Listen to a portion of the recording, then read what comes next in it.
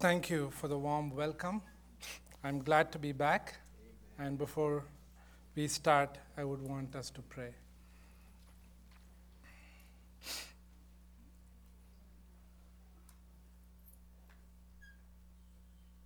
I want each and every one of us to pray that God, in His mercy, will whisper and speak so clearly to each and every one of us. If we need to hear it loudly, that He would speak so loud that without a shadow of doubt we will know that it is God's voice.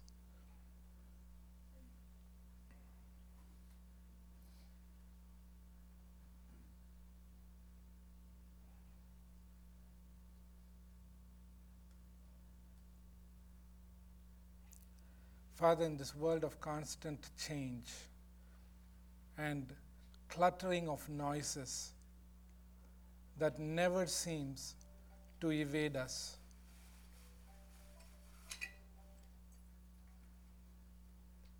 Father, I pray that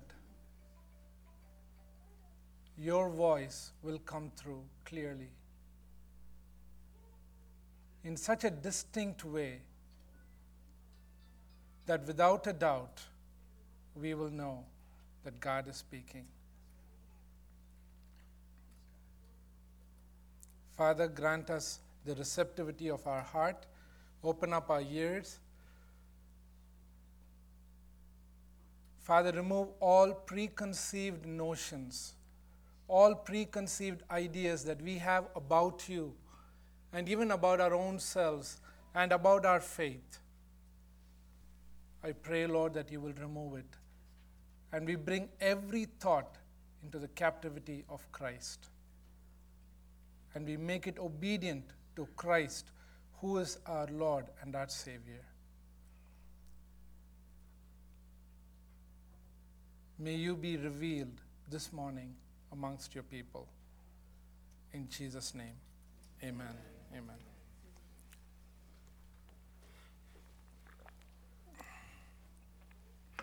While I was on my way this morning, I received a call from our head usher saying, "Pastor, are you here yet?" And I told him, "I'm still driving from India, heavily stuck up in traffic." I got to wait through all of the traffic to come and meet you here, so you got to give me a few more extra minutes to make it. Talking about traffic, you know, I was born and brought up there, so it's nothing new. And when I was young and vibrant, unlike now in middle age where you lose some of it, I have driven motorbikes, I've gone and cycled, I've done all sorts of things. But now at this stage in life, it's like you're holding your life in your hands every moment you're in the car. Or even if you're in a three-wheeler, which is called an auto rickshaw, which we have gone. And as I was doing that, I observed certain cars, and I found out some cars did not even have rear view mirrors. Nothing. Can you imagine driving without a rear view mirror here in this country? No rear view mirrors, nothing. Just you look straight and keep driving. That's about it. You don't look to the side, don't turn to the left, not to the right, look straight. Your goal, go straight. And there is a spiritual lesson right here. In your Christian life, don't look to the right, don't look to the left, don't see who's coming here, who's coming there. Look straight and narrow is the path that will lead you to heaven. And talking about that, well, one day we got into an auto rickshaw to visit a cousin of mine, and after we reached there, she asked us, "How did you make it? I mean, you're a big family, 6 of you." I said, well, "Did you take 2 auto rickshaws, meaning like 2 vehicles?" I said, "No, we came in one." And she was shocked. She said, "All 6 of you in one?" I said, "Of course, with God, all things are possible." And she shot back and said, "Who kicked out the auto driver and got in?" Having done all of that, and now here, to start on a series called Kingdom Living. What is kingdom living? We all live in this world. We have all been born, and we are in several places. God has determined the exact time and the places where you and I are supposed to live. So the fact that you are seated here this morning in front of me, and the fact that I am standing here in front of you and speaking, tells me without a shadow of doubt, if I believe in the God that I'm speaking about, that He has determined that I'm alive, and that you're alive, and that you're supposed to be in this place, and I'm supposed to be in this place. Amen. Nothing is of coincidence. Amen. So having said that, we all have come from different countries. We come here into this country, and then you come probably here on a visa. For people who are born in this country, they are given citizenship status. The moment they are born, they become automatic citizens, right? But in some countries, even if you're born, you're not given that citizenship status. You got to earn it. So there are two different things. So in Christian life, it's not the way that this country functions where you get your citizenship because you're born, because each and every human being who is born on this planet Earth is not a Christian. There is no born Christians. Absolutely no born Christians. There are only born again Christians, meaning there is a rebirth, there is a new birth that actually creates a Christian. And as we know in the scriptures, as we have read, we are caught in between, or there is a battle going on between the kingdom of darkness and the kingdom of light. That's why Paul says that we have been brought from the kingdom of darkness into the kingdom of God's Son, whom He loved. Meaning there has been a kingdom transaction. So if you're a Christian, that means you have been once, or you have to be part of the kingdom of darkness, because you have been born in sin. And you have been moved into the kingdom of God's Son, whom He loves, and that is Jesus. There is a translation that takes place. And when this translation takes place, there has to be, without a shadow of doubt, a transformation of the heart to go along with that. So, many of you came in here on a visa. We get our permanent status. And then before you become a citizen, you apply. And I'm sure that many of you who have become citizens in this country have written, I think there's a call from somewhere. Is it from the president trying to get through to me? Okay, good. We are settled. Because when you talk about this kingdom stuff, I'm a little concerned whether some top people are trying to reach out. I'm talking about citizenship here. Okay, so as a citizen, when you want to become a citizen in this country, from your visa, when you change, what you do? You got to write a test. Is that right? You have to pass a particular test. If you fail that test, then you cannot become a citizen of the United States of America. Having said that, I'm going to show you something in the scriptures as we are going to deal with this series called Kingdom Living, that there is a test for you to know whether you are a citizen of this earth, meaning of this world, this worldly atmosphere that we are living in, or whether you really become a citizen of God's kingdom. Because Paul says this so clearly in Philippians chapter 3. And remember, when Paul wrote Philippians, he wrote not to the people out there, he wrote to the saints in Philippi. And this is what he tells them. He's talking about several things, and especially he's talking about pressing on toward the goal to which Christ Jesus has called him heavenward, and it's found in Philippians chapter 3. And he's talking to Christians, to saints, and he's telling them, For as I have often told you before, and now say again even with tears, many live as enemies of the cross of Christ. Who are the people who are living as enemies of the cross of Christ? The people in the church. He's not talking about people outside. He's written this letter to the saints in Philippi, and he is telling them, you are living, many live as enemies of the cross. He's talking with so much of tears, and he's saying, their destiny is destruction, their God is their stomach, and their glory is in their shame. And who are those people?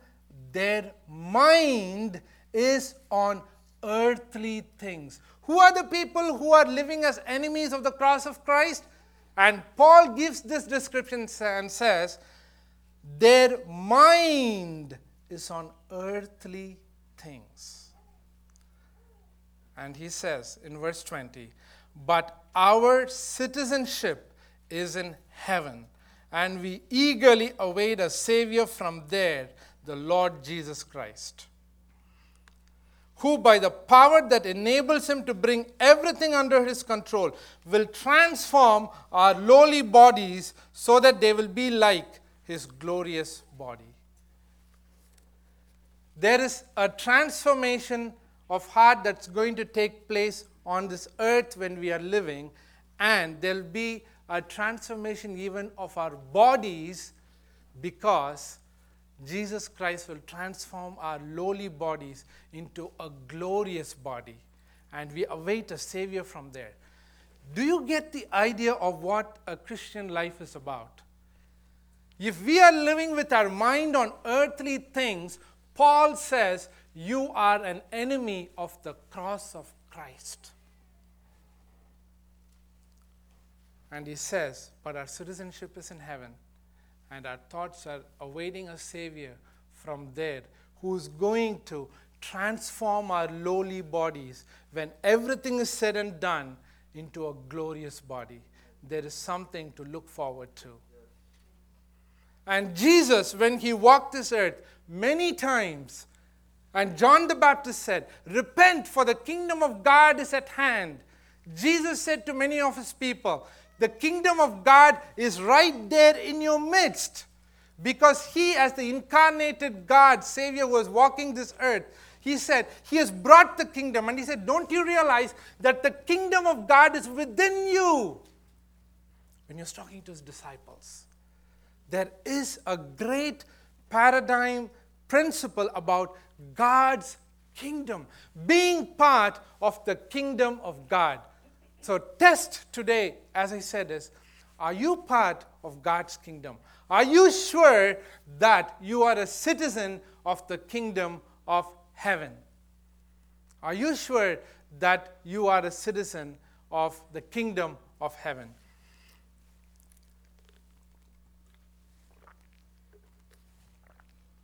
And as you have already seen in the bulletin, at least 2 weeks onwards, you've seen that I'm going to be doing this series of kingdom living today and the next 3 weeks based on the text from Matthew chapter 5, 6, and 7.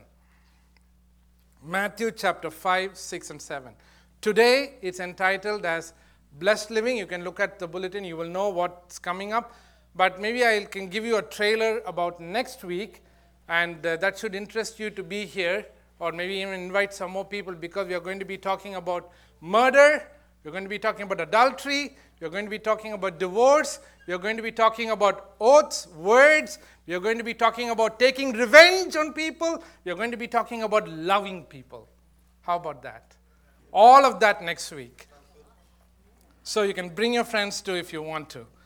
Anyway, having come into this country, one of the easiest things, I observed many things. One thing that I observed was, we all want to be blessed. We all want to have a very blessed life. And one thing that struck me after coming here, I said, it's so easy. In America, they say, is the most blessed country ever. It's so green. It's a land flowing with milk and honey. That's what it's so blessed. abundance of everything. Yes, I do not disagree. But it's so easy to get the blessing of people too. All you have to do is, Achoo! And people would say, bless you. That's all you have to do. Just sneeze. That's it. Bless you. You get blessings so easily in America. But it's so hard. I went to India. I was there. I sneezed so many times. Nobody said nothing to me. Except when I was around my little own kids who were born here in America.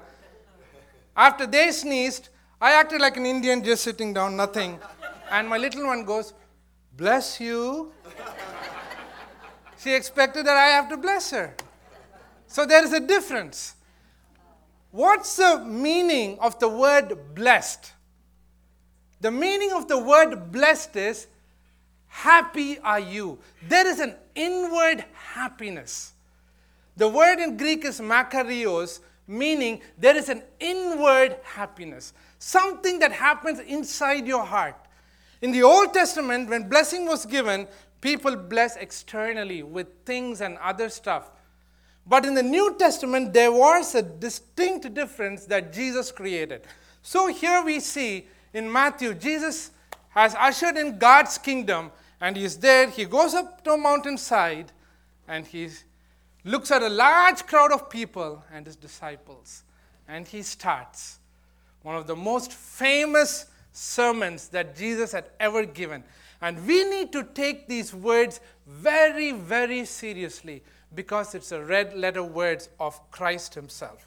Let me tell you some background information of this most famous Sermon on the Mount. The most famous Sermon on the Mount that Jesus gave. Mahatma Gandhi is a freedom fighter in India. And he was the inspiration. If you want to know who he was, he lived, of course, in the 19th century. And he was the inspiration and the role model for Martin Luther King Jr., who was the civil rights champion in this country. So Martin Luther King Jr. idolized Mahatma Gandhi. And even now, he puts his quote there in the statue in Washington, D.C. And you know the pose that Martin Luther King Jr. gives is actually in his office with the backdrop of Mahatma Gandhi's photo right there. And this man, Mahatma Gandhi, was not a Christian. He had a great Christian friend by the name of Stanley Jones. And one of the things that he said is this. He said, he used the principles of Jesus, and he said, Jesus was the greatest teacher ever, and he loved the teaching of the Sermon on the Mount. And he said, I actually do not like Christians, but I like your Christ. Actually, I do not like the Christians, but I like your Christ. And he indicted them by saying that Christians are not living up to the ideal that Jesus Christ was expecting of them. And that is the reason why he said that. And a contemporary of Mahatma Gandhi by the name of Dr. Ambedkar, he was a lawyer, and if you want to know his status, he was the writer of the Indian Constitution, something equivalent to Thomas Jefferson here.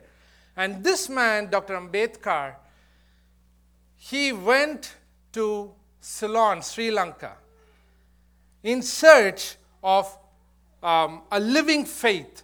And the faith that he went in search of was Buddhism. And he wanted to know whether Buddhism can offer him some answers, because he was a fighter for the outcasts back home in India. So he went, is this faith Buddhism, is there something in it which is going to give me some hope? Is there some dynamic things inside there that will help me to resolve these issues? He went to a conference there. But the saddest part, you know when did he go there? After being in Europe and in America and exploring the faith of Christianity. How sad is that? After being in Europe and America and seeing what Christianity has to offer, meaning seeing the Christians, he went to Sri Lanka to see whether Buddhism could offer him something. You know what that tells me? There is a problem with our Christianity, the way we live it out. The way we live out our faith is a problem. People are not getting it. People are not able to see the living Christ inside of us. They're not being attracted to us. Why? Let's go to the teachings of our King. What did he say about this? What did he say will make us happy? And how will a Christian person look like? All of this is an introduction because it's very important for you to know the background and the setting of the Sermon on the Mount and in which angle I am coming into this and how serious we have to take this word. And Jesus starts off, and when he saw the people and the crowd, he said, "Blessed are the poor in spirit, and for theirs is the kingdom of heaven. Blessed are they who mourn, for they shall be comforted. Blessed are the meek, for they will inherit the earth. Blessed are those who hunger and thirst after righteousness, for they will be filled. Blessed are the merciful, for they will be shown mercy. Blessed are the pure in heart, for they will see God. Blessed are the peacemakers, for they will be called the children of God. Blessed are those who are persecuted for righteousness' sake, for theirs is the kingdom of heaven. Blessed are you when people insult you, when they persecute you, when they falsely say all kinds of evil against you for my sake, because of me. Rejoice and be glad, for great is your reward in heaven. For in the same way they persecuted the prophets who were before you." There are actually 7 or 8 sayings. People say that there are 7 sayings or 8 sayings in this blessed series that I just quoted for you. Actually, there are only 7. The 8th saying is the result of living the first 7, which is about the persecution. This is going to come as a shock to you as I present to you the Christian man or the woman. How is a Christian man or woman? What would be his character? How would he be reflecting Christ? And Jesus says to the people, "Blessed are you. You will be happy." Just see how much the world is running after to get happiness. They want happiness. They're going after so many things, and everything is failing them. But we have lost. The Christians have the answer. We have the answer. You have the answer to tell them, you will be happy. This is how you got to be. So remember, this is not a code of ethics or a formula by which you say, "Oh, I do these things, so I'm a Christian." No, it's the other way around. If you're truly born again and transported or translated from the kingdom of darkness into the kingdom of light or into the kingdom of Jesus Christ, you will have the desire to be like this. And this is the test. You will have the desire. You will. If this new birth has been created in you by Jesus Christ, you will have a desire because he says, "Blessed are you." You will be happy. And the first, I'm today quickly going to go through verses 1 through 16.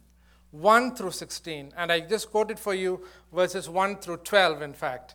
And I'll quickly give you an example. I do not have much time to drill in to each and every one of these so-called beatitudes.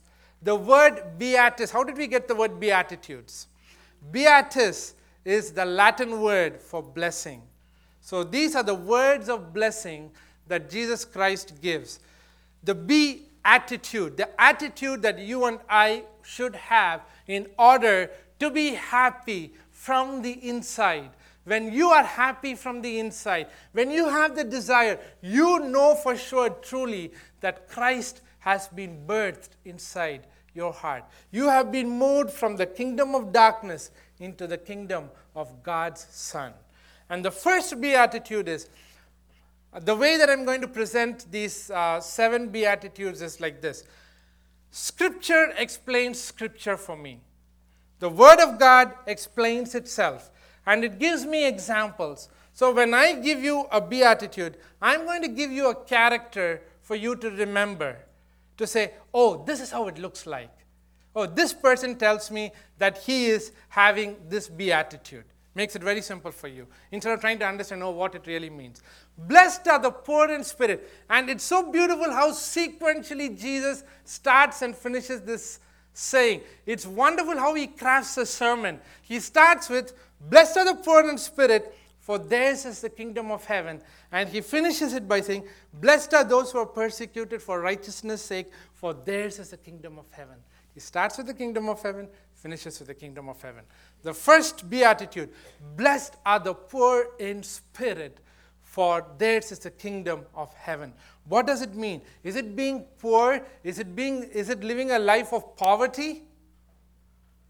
No, it is not that. It's blessed are the poor in spirit. It's something internal, where inside of you, in your spirit, you're so poor. Let's consider a very poor person. I saw many poor people in the streets of India. They are just out there on the streets, waiting, begging, lepers. Just right there. When you walk out the store, they are right there. Just waiting, completely dependent. Having no way to go, not a square meal to eat. So, it's not that poor people that Jesus Christ is talking about. It's not about having no money. If that was the case, he would have said that. But he said, blessed are the poor in spirit, for theirs is the kingdom of heaven. And the person that I want you to remember is the prayer of these 2 people which Jesus himself used. The tax collector and the Pharisee. The Pharisee is the religious person. And you know the story. The religious guy who was in the church, he was a leader, he walked right in, he was at the altar saying, God, you see how I've lived. You see how much I give. You see how I do this. You see how I pray. You see how I fast. I know that you hear my prayer. I'm right here. You can see my life, God. And then you see the tax collector, who's supposed to be a rich guy, in fact, because he was collecting taxes. He had a lot of money. And the guy who had a lot of money, he stands outside. And he says, I cannot even lift my head up to heaven. And he says, Lord, have mercy on me, a sinner. God, have mercy on me, I'm a sinner. It's being poor in spirit, knowing where you have started. You are a sinner and you need a Savior. You're poor in spirit. You are steeped in sin and you need to be delivered from sin. That is being poor in spirit. There has been an infection, a cancerous infection of sin that you and I have been born with. And there is a remedy. And as I go along these next beatitudes, you will see how they are interconnected. Now that you know that you have sin, that you're poor in spirit, the next beatitude says, blessed are those who mourn, for they shall be comforted. Blessed are those who mourn, for they shall be comforted. Is it talking about people who mourn when people die? People are in grief, or people go through difficult times, you have loss of relationships, etc. You're mourning. It's not that mourning. It is the mourning for your sins, for your very own sins. And not only your very own sins, but also for the sins and the plight of humanity itself. And the person that I want to bring to your mind, for the first beatitude, it was the tax collector. The second one, blessed are those who mourn, for they shall be comforted, is Nehemiah. Nehemiah, you know, he was in Persia. He was in the kingdom of Persia. He was serving. He was at the prime of his career. He was the cupbearer to the king. He was doing so well. But still, when he heard about his people back in Jerusalem and heard about their plight and how the temple has been torn down, has been destroyed, he was in agony. He was mourning. He went into fasting and praying. And if you see in the prayer of Nehemiah, right there in Nehemiah, he says, he's praying not only for his own sins, he's praying for the sins of his people. He's mourning for the sins of himself and his people. And he was comforted. How was he comforted? He was chosen to be the leader to go and rebuild the temple. God comforted him by using him to rebuild the destroyed temple. What did Jesus say when the women were crying, when he was being taken to the cross? Women were crying, they're weeping. What did Jesus tell them? Do not weep for me. Do not weep for me. Weep for yourselves. Weep for your children. It is mourning for our sins. First, we start with where we are, our sinful nature. We mourn for our sins and for the sins of the people. Third, blessed are the meek, for they will inherit the earth. Meek. Who are the meek people? The world does not appreciate meek people. Another word for meekness that you can use, or it is used very often in Scripture, is humility. It's being very humble. And there is a person who said, you know, I want to tell you that I am the most humblest of all the people on this earth. Blessed are the meek. And Moses is the person that I want to give you. Moses is the example. Because the scripture itself testifies that he was the meekest person on the face of the earth. Now, think about Moses. Was he the meekest person?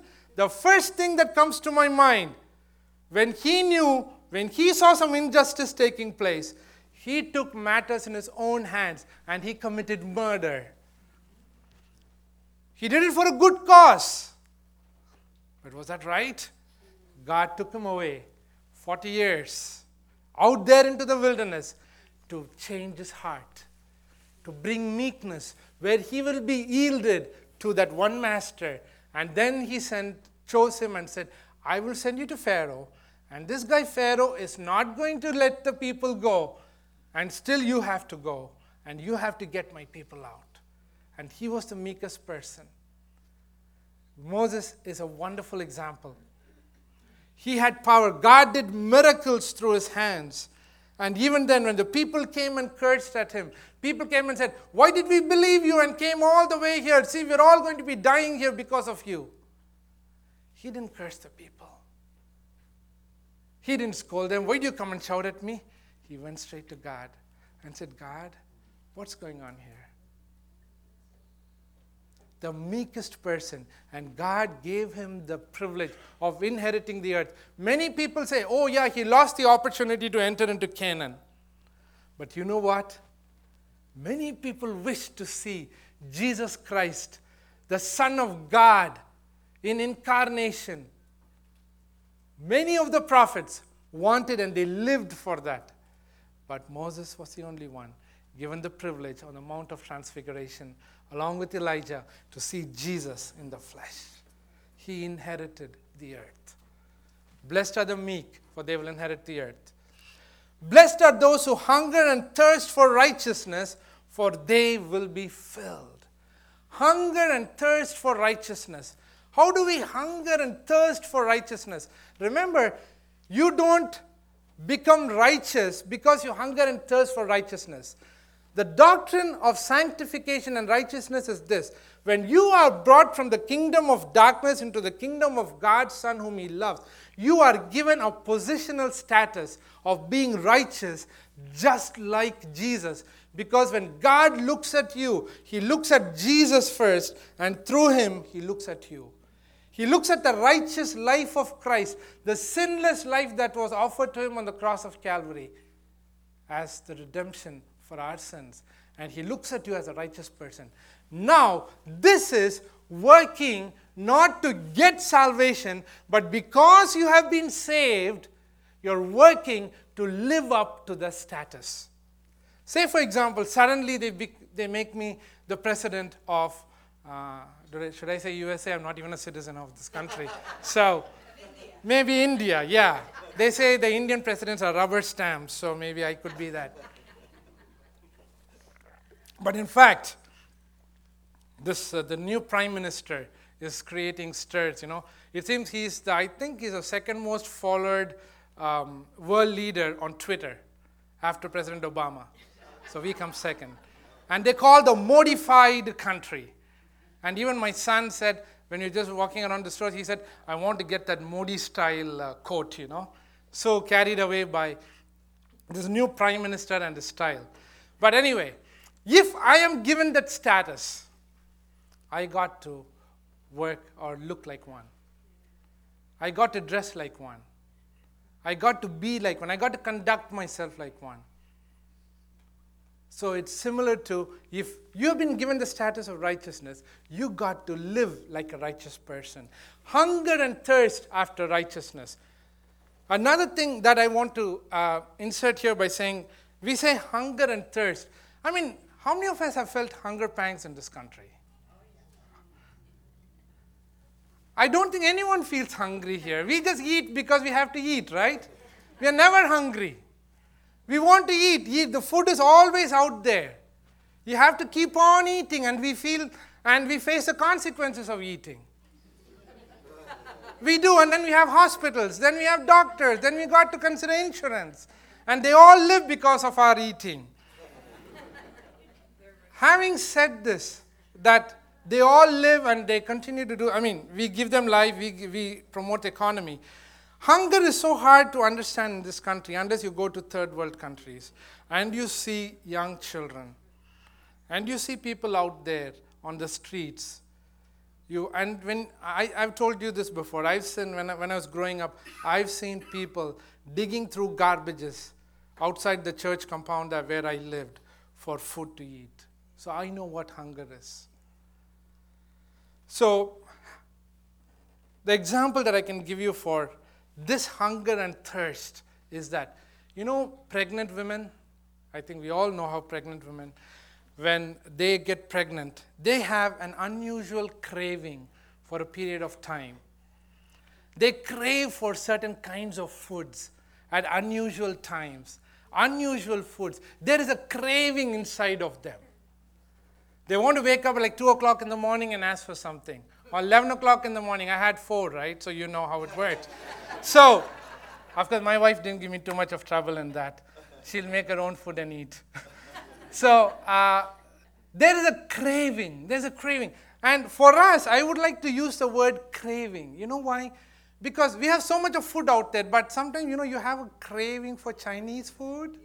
Then you have a craving for maybe Thai food, or you have a kind of a craving inside of you. Today your tongue is just watering just for that kind of food. You're already imagining, Pastor Solomon, you finish up. I need to go get my Mexican food out there. But you can wait for a little while. This is so important that you need to get this. You need to have a craving for righteousness, for right living. For right living. How do you have? I want to tell you, it's so hard to have that. We compromise. As I told you before, these are the attributes that will attract people outside. When they look at you, when they look at your life, they will see that there is something different. Your hunger, your craving is not like their craving. Your craving for righteousness, to do things right in life, no matter what the consequences are. Craving for hunger and thirst. And the example that I want to give you is the person that I want to bring before you for this is David. King David. You may think, how is King David an example of a person who hungered and thirsted for righteousness? Of course, in Psalm 61, he said, as the deer pants for the water, so my soul pants for you. I thirst for you, my living God. He wrote so many psalms. But you know why I'll tell you he really thirsted for hunger and thirst after righteousness, and how his life quality is connected with this beatitude? This man, when he was anointed to be the king of Israel, he had a waiting time of 17 years. And you know how he had to fight against King Saul. This man killed a lion and a bear with bare hands. We know that he killed Goliath with one shot. How long it would have taken for him to get Saul? Do you think it was not within his power? He was a warrior, mighty warrior. How long would it have taken for David to bring Saul down?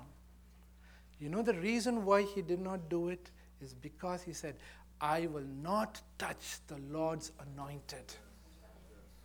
He was living by a principle of another kingdom. He had a kingdom of his own. He knew he was going to be king, but still he refused. He had power under control, meaning meek. We said, blessed are the meek. Meek means having power under control. So that's the example for blessed are those who hunger and thirst after righteousness. Next, blessed are the merciful, for they will be shown mercy. How do we understand blessed are the merciful? Who are the people who show mercy? The example again for you is very simple. The Good Samaritan story. Remember that. There are three people, the Levite, the priest, and then this outsider Samaritan. And Jesus used an example to tell how to love your neighbor. And this example I want to give you for being merciful. We all see needs all around us.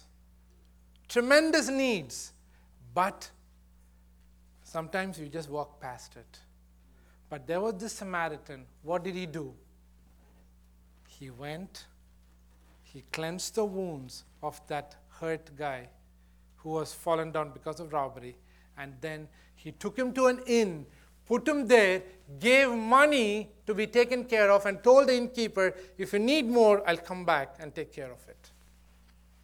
That is being merciful. Not saying, oh, I have mercy. I can show mercy. Grace is receiving favor, unmerited favor, something that you do not deserve from God. Mercy is not getting what you deserve. Meaning, sometimes this robber out there, he does not deserve mercy from anybody. He did not deserve it. He was just lying there. But then, the Samaritan, he went and he took care of him. He showed him mercy. It is being tangible in the way you live your life. It's being very, very practical. That's the mercy and the compassion of God. That's the example. The next one, blessed are the pure in heart, for they shall see God. Purity of heart, how important it is. How important is that?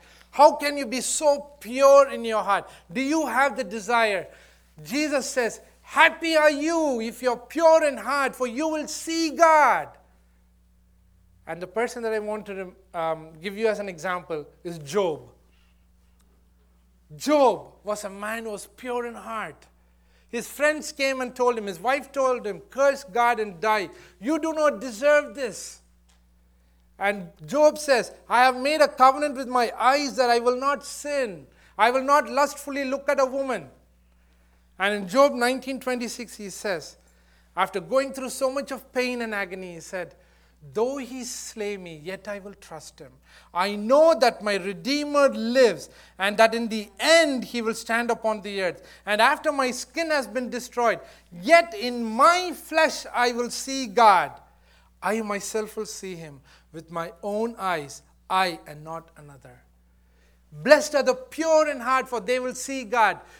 Let's not get into the nitty-gritty details of, oh, can you really see God? It is about experiencing God and in His presence. God, we know, does not dwell in unholy atmosphere.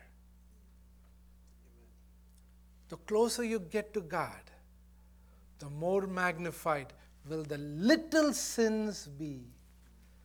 The closer you get to God, the more magnified the little sins will become. I'm not talking about the big sins.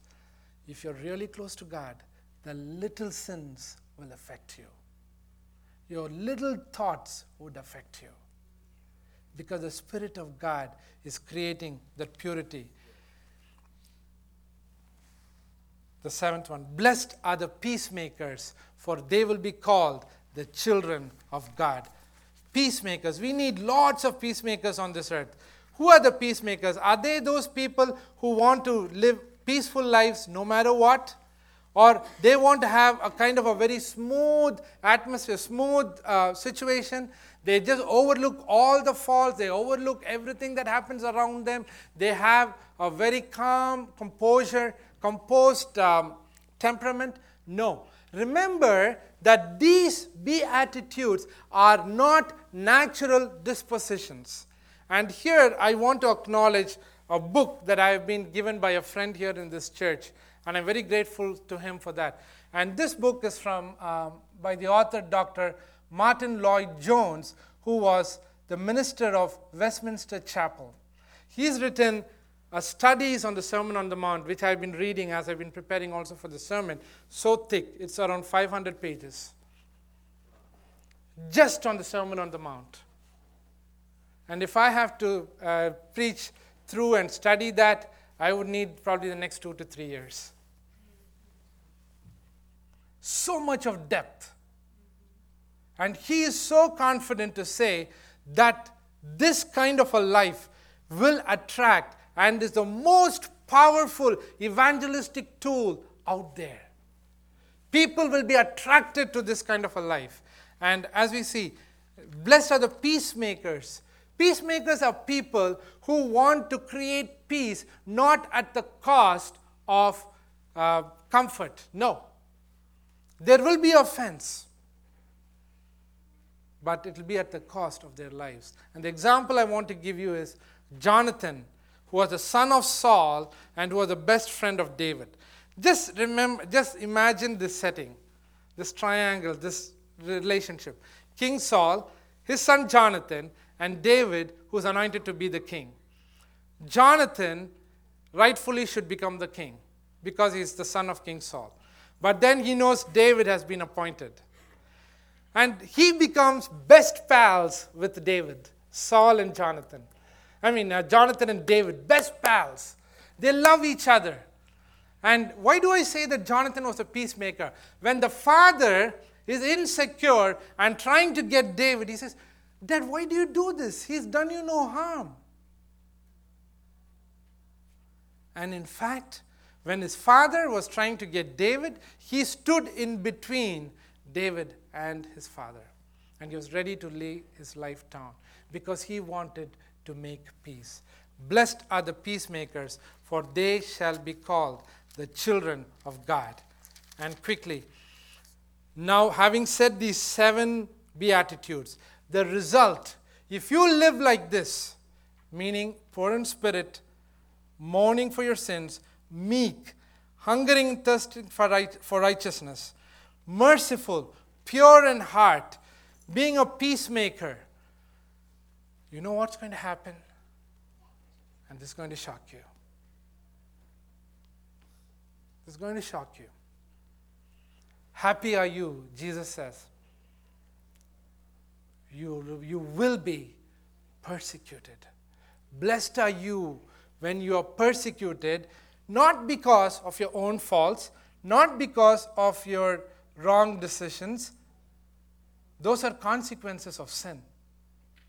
But here he says, blessed are those who are persecuted because of righteousness, for theirs is the kingdom of heaven. For theirs is the kingdom of heaven. This will be the result if you live the first 7. And the example I want to give you, the person from the scripture is Paul. Saul who turned to Paul. He was a murderer. He was the most intellect guy. He went to get the Christians, and God turned him around. And when his life was transformed, you will see how he writes the Beatitudes in Romans chapter 12. You can read it for yourself. He himself has his own exposition of how the Beatitudes are supposed to be lived. And the example of Paul, why do I choose Paul? You must read his resume, so to speak, or the things that he went through. 2 Corinthians chapter 6. This man was the smartest man at the time. And he says this: it is through much hardship that we should enter into the kingdom of God. And he says to Timothy when he's writing, in fact, all who want to live godly lives will be persecuted. I want you to note this verse down. When he's writing to Timothy, he says, in fact, all who want to live godly lives will be persecuted. Does that apply to you and me? Absolutely.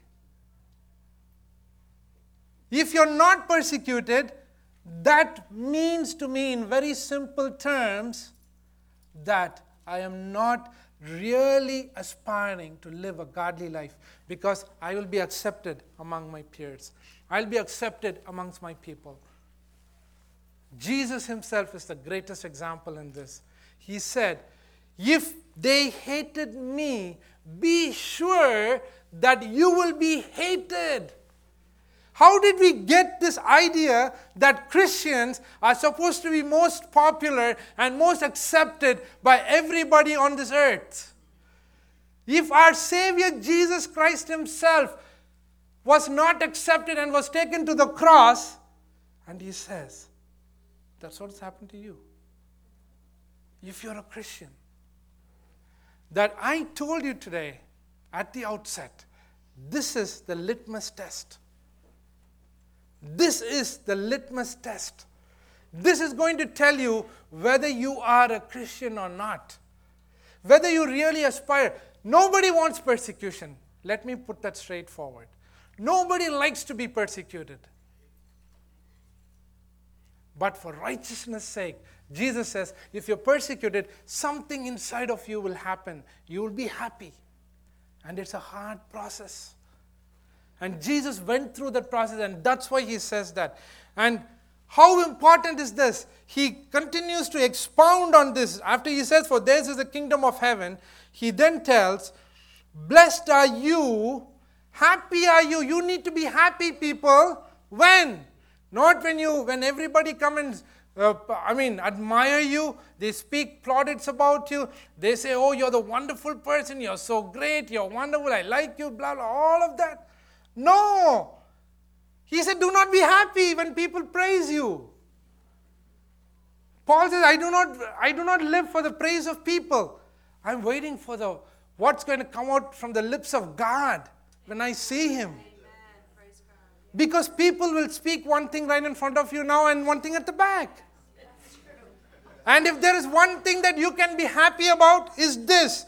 When people insult you, when people persecute you and falsely say all kinds of evil against you behind your back because of me, what does Jesus say?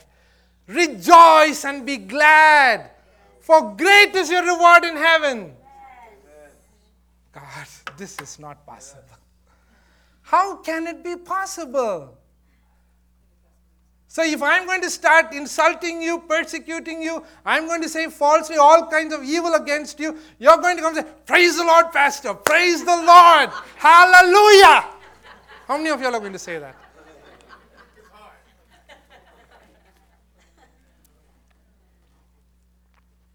Rejoice and be glad. How can you rejoice and be glad? For great is your reward. That's why I said, Paul wrote it so beautifully in Colossians. Set your mind on things above and not on things of the earth. And that's why he said, People who live as enemies of the cross of Christ are those people who set their mind on earthly things. He said it very, very clearly. Your mind is not set on heavenly things. And that's why you are an enemy of the cross of Christ. How can you be rejoicing and be glad? It's because you look beyond this earthly realm to the heavenly realm. There is something out there for you. This life is going to pass away. This life is going to pass away. You know, in our family, over the last 6 months, we've lost 2. And the youngest one that we lost was 19 years old. And in that place called New Delhi, it's the same for everybody because they do not have much space. All that they have is probably a 6 foot by 10 dug up hole right there. That's all you get. You cannot even build a grave. There's just a mound of sand over it. And it's the same for everybody. And what they do is they have 6 more holes dug up and ready. They just keep it ready. Here, one person is there. Then there's another hole right there, another 6. So on May 15th, when we buried our niece right there, and when I went back to the grave to visit during my visit now, the remaining 6 or 7 has been filled in that row. And in fact, everybody looked the same, just the same amount of sand. Nobody can have a grave. There was a very popular man who was buried because we saw a big poster of that guy out there. But all that he had also was just sand. That's it. This life is going to pass away. Great is your reward in heaven. And you know what? Why you can rejoice again? Is because for in the same way they persecuted the prophets who were before you. You are equated to a prophet, kind of Jeremiah, who was persecuted, Isaiah, if you consider Moses to be a prophet, those people who went through persecution. It says, you are equated to that status, but you need to go through this to become a prophet like them when people persecute you. Having said that, just 2 things and we are done. I gave you the 7-fold saying and then the result of how it will look like when this character of Christ is being exemplified. And Jesus used 2 metaphors. And the first one, after saying this, he says, you are the salt of the earth. You are the salt. We all know about salt. Salt is not the life-giving ingredient in any food. You know, it is needed. It creates flavor. It creates taste. Yes, it is. But the most important property of salt is a preservative. It preserves food. It preserves food. It's kind of a controlling substance. So if you are the salt of the earth, it's an example of when you enter into a particular situation, people knowing who you are change. They act differently because they know you have a different standard. And you have unconsciously, just by your life, you have infected them. It's like when you're growing up. I mean, when you walk into a place, if the guys there who use, words that are not supposed to be spoken, and the moment you enter, they stop using those words, that means you have earned respect for God. It's not that you are being isolated. You are the salt of the earth. You infect. Not only you create savor or taste, but you also preserve the society that is degrading. Quickly, you are the light of the world. And just imagine the only place where Jesus equates you and me and gives us the same function as this. He said 7 great I am statements, and one of which was, I am the light of the world.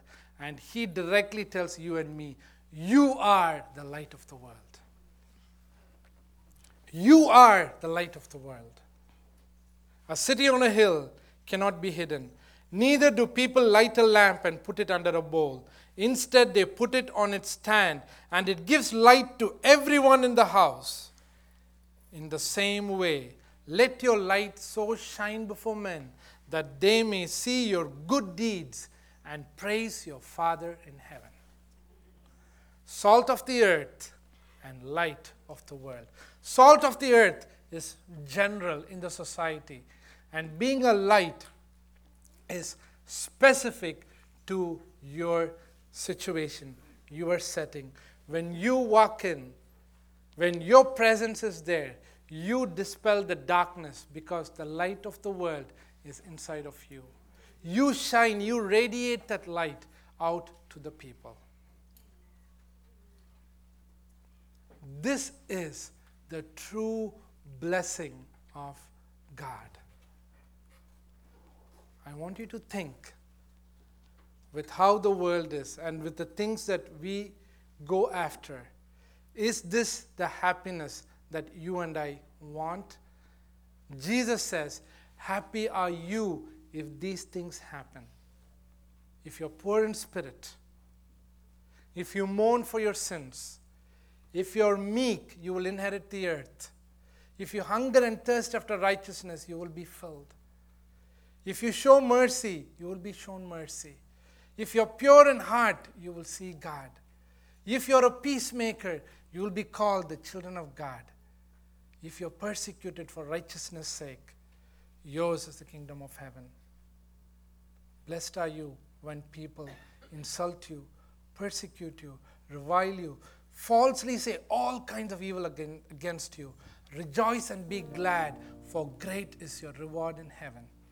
You are the salt of the earth, and you are the light of the world. This is the litmus test of being a Christian. If you want citizenship in the kingdom of God, if you are a citizen in the kingdom of God, this is how your life will be. And the question and the challenge this morning to you is, do you really want to be in God's kingdom, to be a citizen? Do you have the desire to be living with these beatitudes? Do you have that aspiration inside of you? Remember, these are not natural dispositions of the heart. It is not natural for a human being, for a Christian, to live like this unless he is empowered by the Holy Spirit himself. Unless the Holy Spirit of God is inside of you, you will be able to face persecution.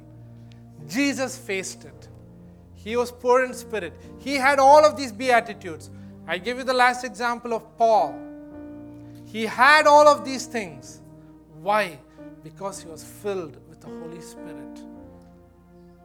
You need God, the Spirit of God, to empower you. You cannot do this on your own. Do not think, because it sounded so attractive, oh, this is what, maybe the Spirit of God has birthed or sparked something inside of you, and you say, oh, I want to do this, I want to be like this.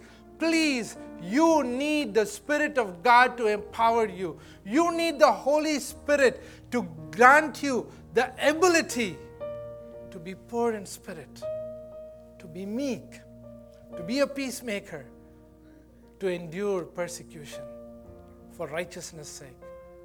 If you do that, yours is the kingdom of heaven. This is the litmus test. I want us to pray. I want you to just meditate or just bring your thoughts before God. When I say meditate, is to bring your thoughts before God.